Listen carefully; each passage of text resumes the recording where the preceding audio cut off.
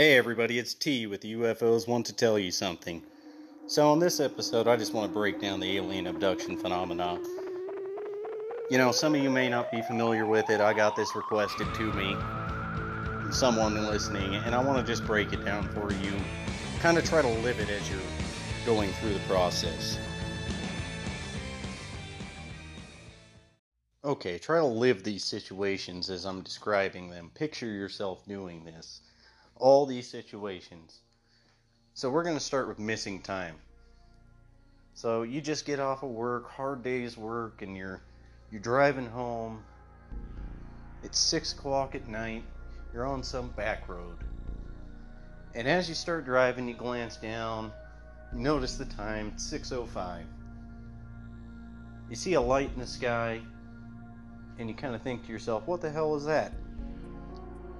Next thing you know, you're 15 miles down the road. An hour has gone by, and it's 7:05, and you don't know what the hell just happened. It's taken you 1 hour to go 15 miles. So you go home, you feel sick to your stomach, and you just don't feel right. You feel dirty, so you go and you hop in the shower, and then you lay down. That's the missing time phenomenon. So that is the beginning and the precursor to starting to get some of these memories, or getting them back, rather. Now, this doesn't always happen so easily. Okay, sometimes it requires hypnotic regression, but not always. And eventually we're going to do an episode on hypnotic regression, But right now we're just talking about the main portion of the abduction phenomenon. So missing time is when you're taken, an hour goes by, your watch usually stops, Most of the time people can't recall what happened right off the bat. There are some cases where people just remember every bit of it. But you're generally going to go home and you're going to have nightmares more than likely. Now, it doesn't always have to be an hour. Sometimes it's 30 minutes, sometimes it's 3-5 hours. It just varies, to be honest with you. That was originally coined by Bud Hopkins in his book, Missing Time. And it's something that he pinned and kind of pointed to all the different abductions happening. That was one correlating factor that he noticed. So then you lay in bed. You still feel sick to your stomach. You feel kind of dirty. You just don't feel well. You note the missing time, which, not in all cases do people note that. Sometimes you just forget that they even happened, which is odd in itself. But you note the missing time and the weird light that was in the sky. But you write it off as a meteorite, It was there for a couple seconds and then it just disappeared. So you're laying there and you eventually just drift on to sleep. And then you start dreaming, and the dream is you driving down that same stretch of road, but in front of you is an owl, a 3.5 to 4 foot tall owl with piercing eyes just staring at you. So you're a little freaked out by this, but hey, it's just a dream. So you fall back asleep, and all of a sudden that dream happens again. And it keeps on happening. So you go to your psychologist and you tell them, hey, I'm having this dream about an owl. And they say, oh, don't worry, it's just a nightmare. But this dream is persistent and it can't leave your mind. You just keep thinking about it, and you're starting to get phobias of things like insects, for example, and you don't know what is happening. So then you notice that on your shin you have this little scoop mark taken out. Almost looks like some of your skin was taken with a melon baller. And you think to yourself, what the fuck? I don't remember cutting my fucking leg.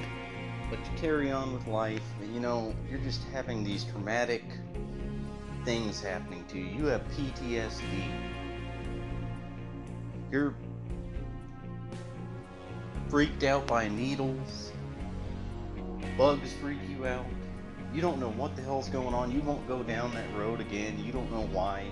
It just scares the hell out of you. You're in constant fear. And you just keep getting these flashbacks of needles and weird bug eyes and fucking owls, and you don't know what's going on. Now that's a cover memory. So a cover memory is also known as a screen memory or replacement memory. I'll give you one definition that I have here.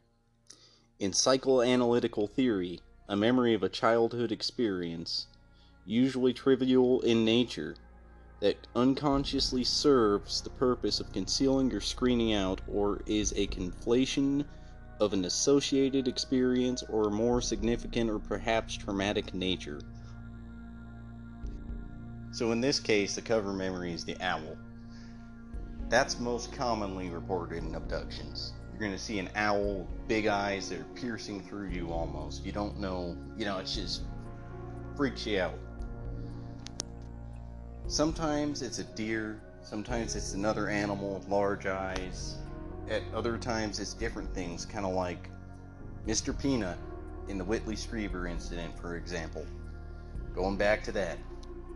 There's cases where people have been sleeping and they're awoken, looking out their window to an owl staring at them, when in reality it was an apparent extraterrestrial tapping on their window trying to get in.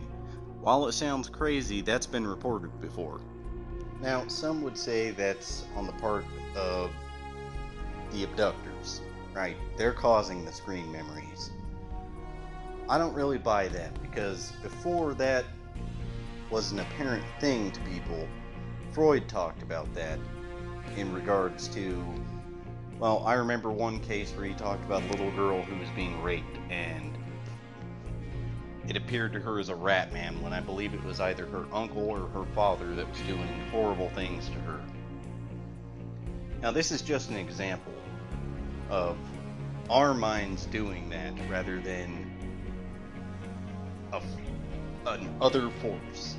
I don't really buy into that part. So you're walking through the street, and all of a sudden you see a newspaper on a newspaper stand, and it's got a picture of a UFO on the front. And you go and you pick it up, and you're kind of really weary about it, you're kind of shaken. And you realize, hey, people saw a UFO similar to the light that I saw about the time that I was missing. And then all your memories start coming back to you, just in a flood. You have PTSD, and you start breaking down. So you start going and doing your research online, and realize that there's something called hypnotic regression that you can do. Hypnotherapy. So you look up a hypnotherapist, he lays you down, puts you in a relaxed state, and tells you to relive the scenario. Now, this is what we've seen with the Betty and Barney Hill regression as an example.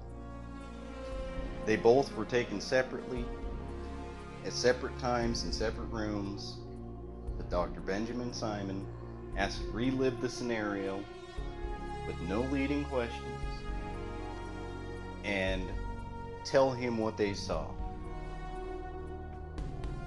So you're back, driving down the road at 6:05, reliving the situation, and your car dies. And you don't know what's happening, so you pull over to the side of the road, and all of a sudden, approaching you is a 3.5 to 4 foot tall little abductor. And 2 more coming from the side. You don't know what's going on, but you're freaking out. They take you out of the car, tell you everything's going to be okay. They take you through the woods to an apparent landed object.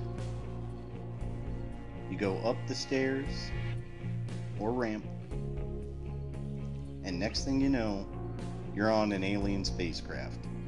So taking it from there, they lead you into a room and sit you down.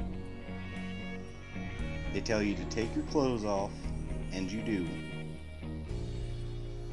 and you're freaking out. You don't know what the hell's going on. And then all of a sudden, they lay you on a table.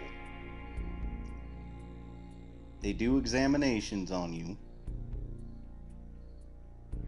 poke and prod you with needles, and then they take you for a tour of the ship. They start walking you around. They'll show you, this is where we're from. They start showing you things. And then all of a sudden they give you a warning. And that warning is, stop with the nuclear bombs. You're killing yourselves. Why are your people so aggressive? Why do you act like this? And you start getting these images in your head of just nuclear devastations, streets flooded, dead people everywhere, and the repercussions of modern times. You're then shown a baby and asked to hold the baby. The baby looks odd. It's got fine, thin hair, large eyes but human eyes, and just strange. You're then taken back to your car and placed down in your seat, and then you drive away. Next thing you know, you come to, and it's 7:05. So this is the alien abduction scenario. Now this isn't the at-home ones where you're sleeping in your bed and all of a sudden you wake up. This is just driving down the road. Now this is reported sometimes too. Actually quite frequently. It's not all chalked up to hypnagogic or hypnopompic hallucinations. It's not sleep paralysis. This is something else. Now we're going to go into the taken from your home kind of abduction. Now this is a little more susceptible to being confused as sleep paralysis, hypnagogic, or hypnopompic hallucinations. So you're lying in bed and you're sleeping, and all of a sudden you're awoken from a blue light shining through your window. You can't move anything but your eyes, and the next thing you know, you see 3 bug-eyed, black-cloaked entities surrounding you. They take you out a window, and the next thing you know, you're on a flying saucer. Now this is very commonly reported as well. And the same kind of scenario happens.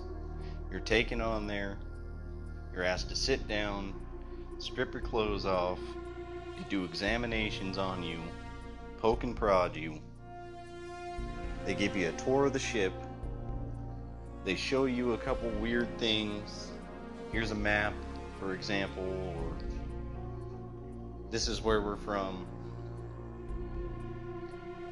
They start giving you visions, like you start seeing things in your head, okay, of just natural disasters, nuclear warfare,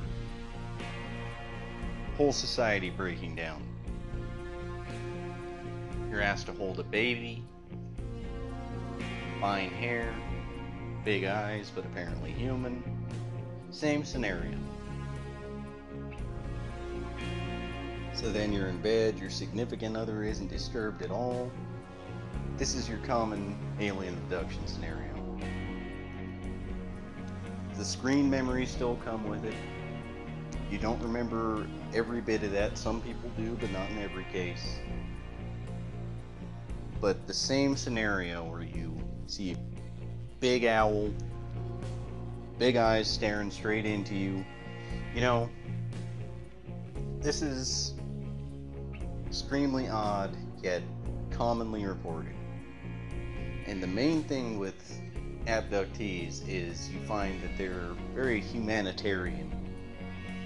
So, in the case of like Kim Carlsberg, for example, she's a very famous abductee. She's got a couple books. beyond my wildest dreams. That's one of them. She's a vegetarian, or at least was at the time.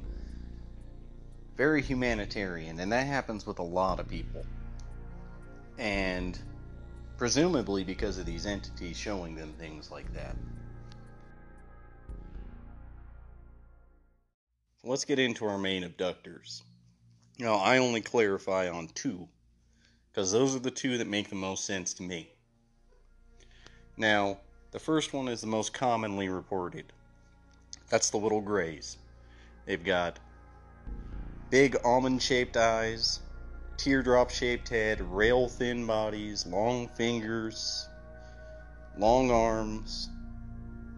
They've got a slit for a mouth, 2 holes for nostrils. They've got no ears usually.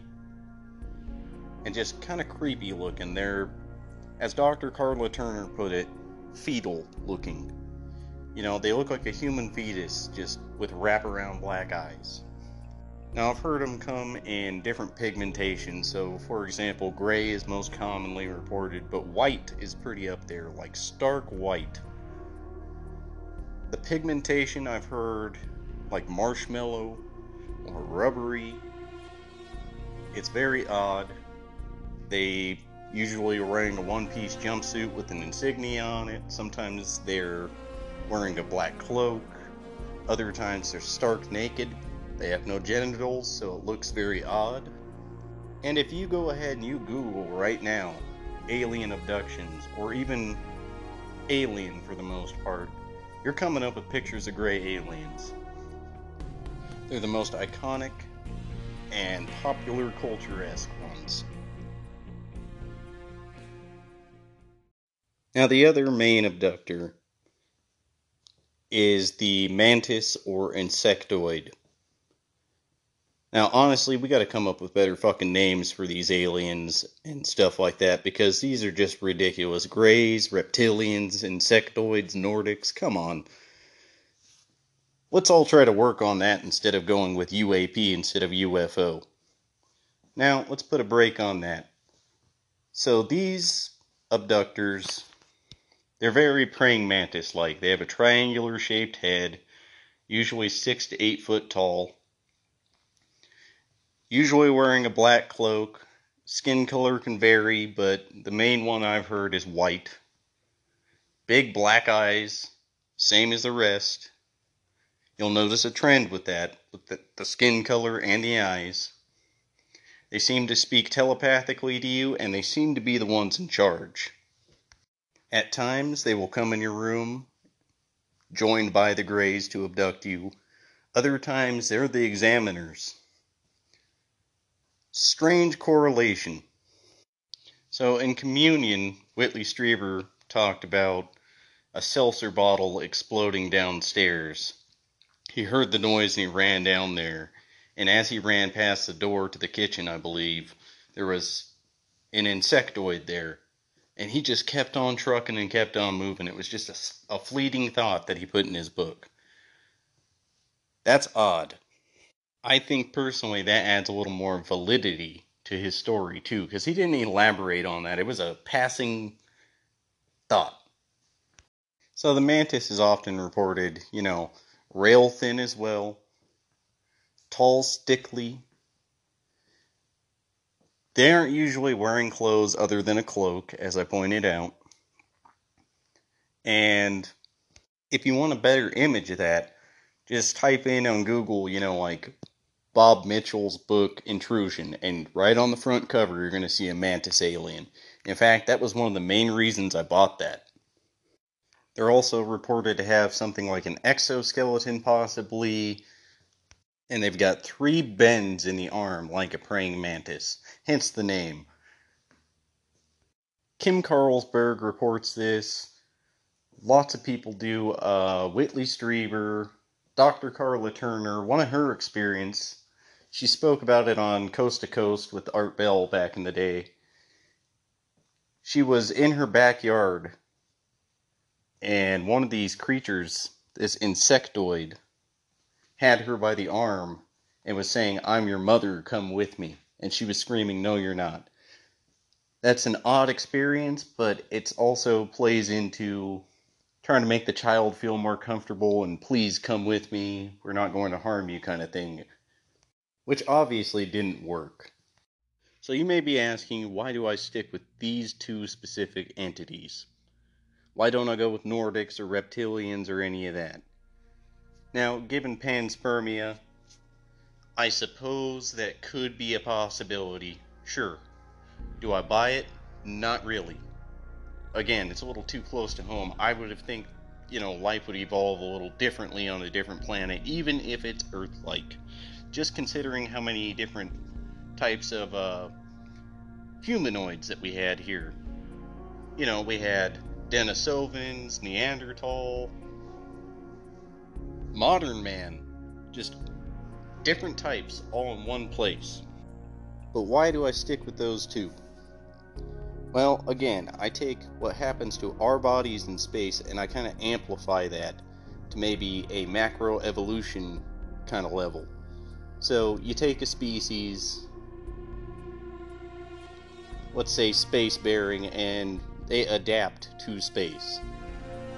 Now, a couple things that happens to our bodies in space. Our weight-bearing bones and muscles deteriorate. Our fluid redistribution shrinks our legs, causes congestion in the head and a puffy face, just as an example. The otoliths in our inner ear respond differently. Eyes become the main way to sense motion, and changed sensory input confuses the brain, causing occasional distortion. So when we look at these abductors, and we amplify that from a different species, it seems like they may have evolved to space travel or even life in space. And what I mean by that is they've got the skinny bodies, they've got the big heads, big eyes, no ears usually, which adds a little validity to the telepathic kind of communication. That may just be the easiest way to do it. And nowadays, with like the Neuralink as an example from Elon Musk, let's say that happened to us and we were all connected where we could talk to each other and do things like that without even using our mouths. We might evolve to something like that as well.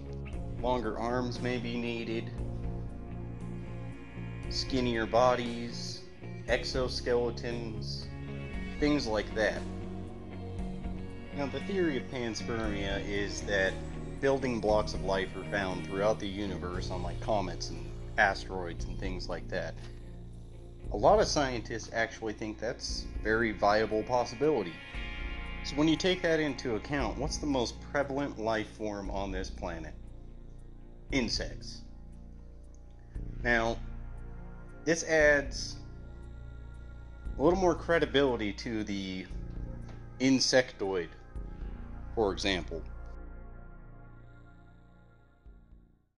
So another thing that adds a little validity to this, in my opinion, is a book, one of my favorites, called Evolutionary Ufology by Jordan Hofer. Now, I know I called him Jordan Hofer on the last episode, but it's Jordan Hofer.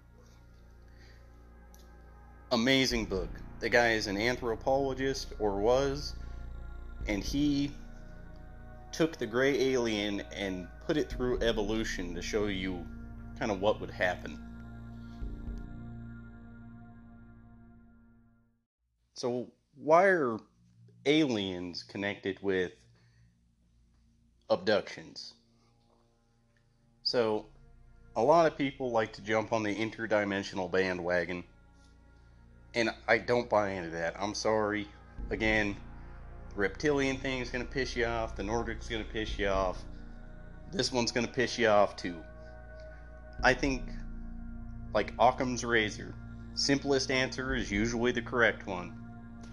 If UFOs are coming from the sky, and people used to call them star people in the Native American lore, then they're from the fucking stars.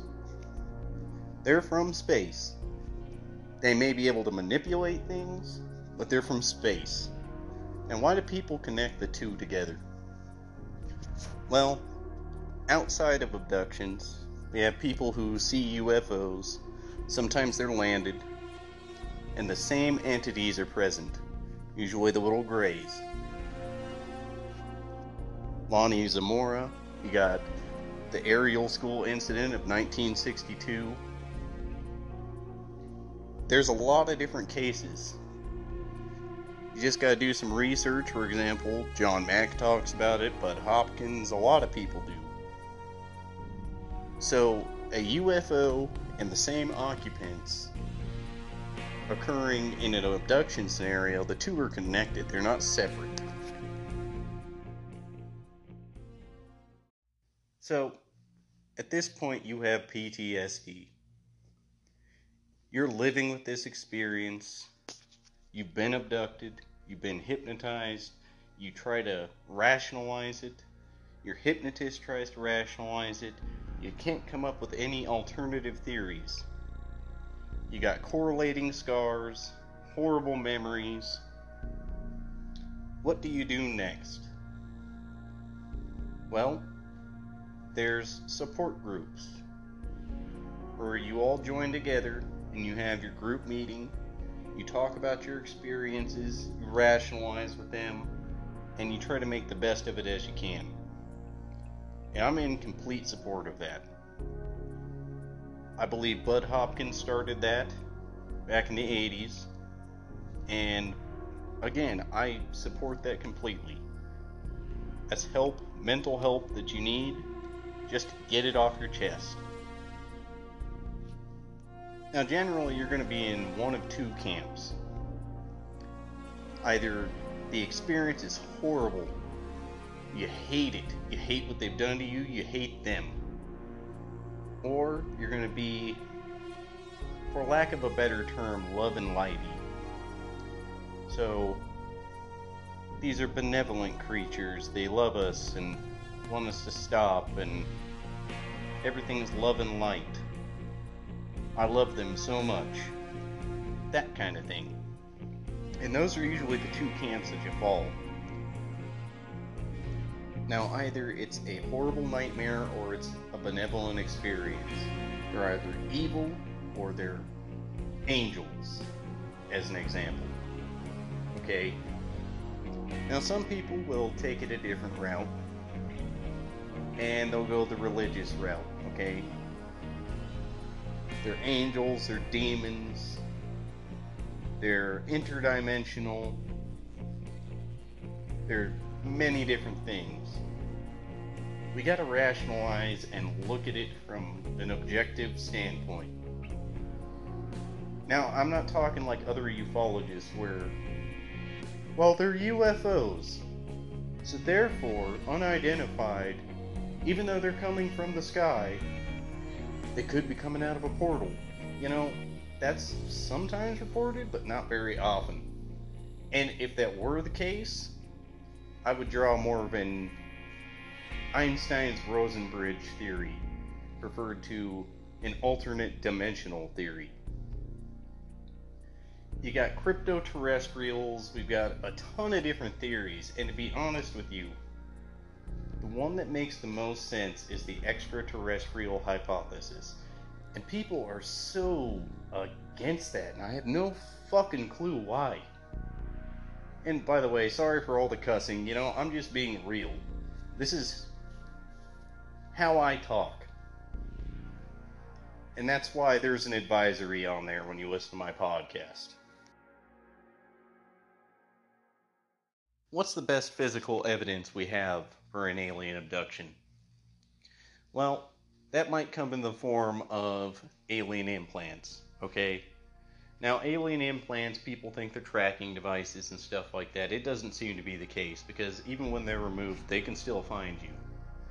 So let's look into that a little bit.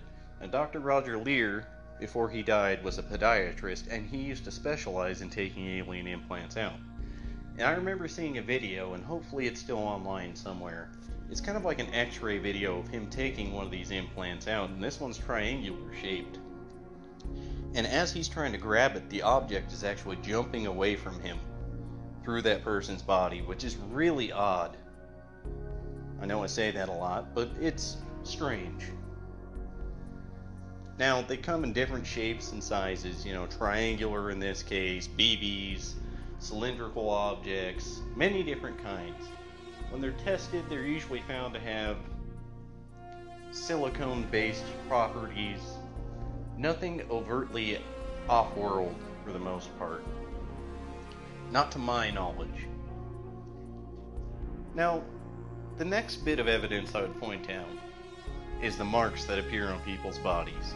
Now, some skeptics may look at scoop marks and scratches and things like that and say, oh, you did that while you were sleeping. But sometimes people report waking up and having the insignia of the alien that just abducted them on their body somewhere.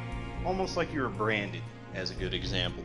Or even seeing it on the UFO. Same kind of symbol. It's very strange.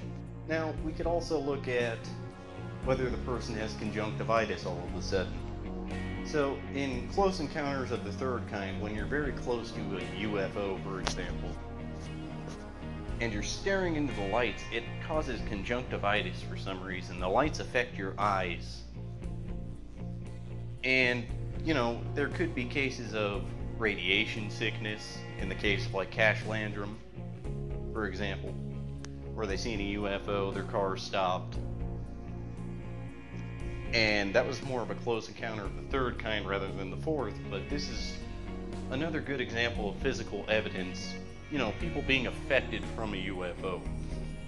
So an argument made by skeptics is, if alien abductions are so prevalent, which they appear to be, why aren't they caught on camera? Everybody's got a smartphone nowadays. Why aren't they caught on security systems? Well, looking back on the phenomena, and even what we've gone over in this podcast, UFOs seem to be able to affect electronics, right? You're driving your car, boom, car dies. That's happened plenty of times. It even happened in the Betty and Barney Hill case. I remember Dr. David Jacobs addressing some question even close to this at one point. It's been a while since I've heard it, but I do remember the answer, which was, the abductee that you've been talking to, how come she hasn't set up cameras to record some of these abductions? And I remember him saying she has. And in one case, the abductee had actually jumped up, still apparently asleep, shut off the cameras, and then the abduction took place. In other cases, the abductee will be sleeping, and all of a sudden the camera system goes dead. Now, whether that be a small EMP or something else within their technology, they seem to be able to do that. So it's a little hard to record somebody being abducted. So back in the 80s, the book Intruders by Bud Hopkins came out, and it spoke of Debbie Jordan. Now, she recently came out with a book. I think it's Debbie Cobble now. I love her work, okay? She's had 2 separate books aside from that. One called Abducted, the other called Extraordinary Life After Intruders. And, hopefully I can get her on at some point. I really want to try that one. And as a side note, sorry about not having Preston Dennett, his interview on. We did one for about an hour and a half. Me and him just went back and forth talking. Great guy. Unfortunately, I just didn't record it, and that's the shitty part, so please excuse me for that. I am sorry. I apologize to him and you guys. So hopefully we can have Preston on again at some point too, but to end that side note, let's go back to Debbie Jordan. There was physical trace evidence in her yard where the ground actually became hydrophobic, so it repels water. And this is often reported with UFO landings and such like that too, where it scorches the ground. I wouldn't say scorched as much as, let's say you have a full yard of grass, except for one dead area in a circle, and it seems to repel snow, water.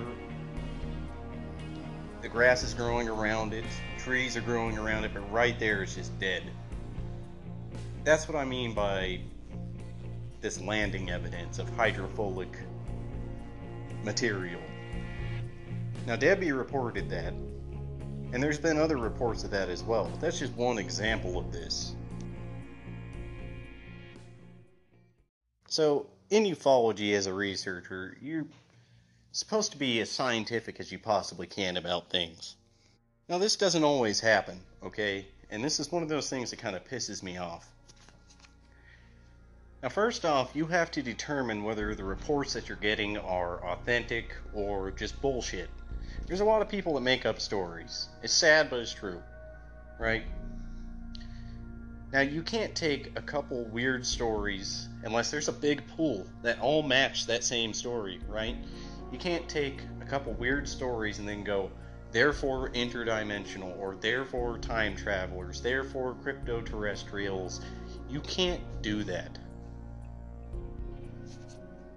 When I first started out, I started listening to podcasts and reading books, and I went from extraterrestrial hypothesis to the interdimensional hypothesis, and then I said, wow, that's really weird, but I need to try to look at this scientifically. So I tried to look at it scientifically. And I went right back to the extraterrestrial hypothesis. Now, I research psychology, astrobiology, what happens to our bodies in space, exoplanets, panspermia, the work of Sir Fred Hoyle, and many others to come to the conclusions I do. Now, one thing you cannot do is say UFOs are because of Bigfoot plus Loch Ness Monster equals UFOs. We can't be trying to contact UFOs with Ouija boards and spirit boxes. Okay, that's just another example. In other words, if you're trying to say this is interdimensional, you need to explain what the other dimensions are. You need to explain how it's possible, and you need to give good examples in a large pool. You cannot just say, here's a couple weird cases. People make a lot of stuff up. That's a fact. Now, the main people I see this issue with, and I'm not going to name any names, but you take this as it's coined the 4T and kind of look at things. And that's when you look at so many things like cryptozoology and ufology, and then you start tying them in with each other. Now, that's a huge mistake on many different levels because the evidence doesn't seem to add up to that. So, I'm going to do another episode on UFOs and the paranormal.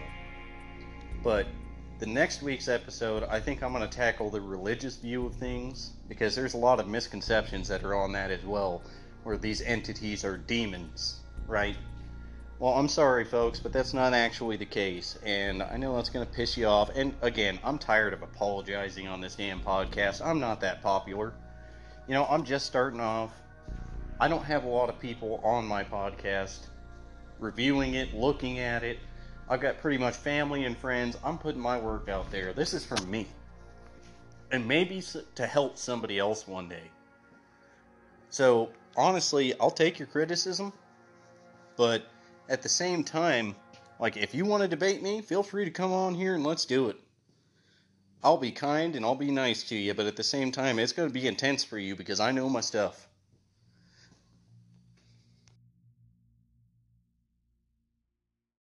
So, with that, I'm going to end this there. This is T with the UFOs Want to Tell You Something. Now, you can email me at theufos@yahoo.com. No capitals, no spaces, theufos@yahoo.com. Or you can get a hold of me on Anchor. Message me on there. You can get a hold of me on Facebook. I started a page up. You know, I'm not too active, but I'm trying to get a little better at that. I'd be glad to hear UFO stories, any abduction tales. If you want to debate me and come on here, you can do that as well. Anything you guys would like. I want to thank the Ghoulies again for letting us have the outro and intro of Hot Rods from Outer Space. I want to apologize to Preston Dennett. Hopefully we can have you on again. And I want to apologize to you guys for not having that interview. So, this is the UFOs Want to Tell You Something. Alright, keep kicking it.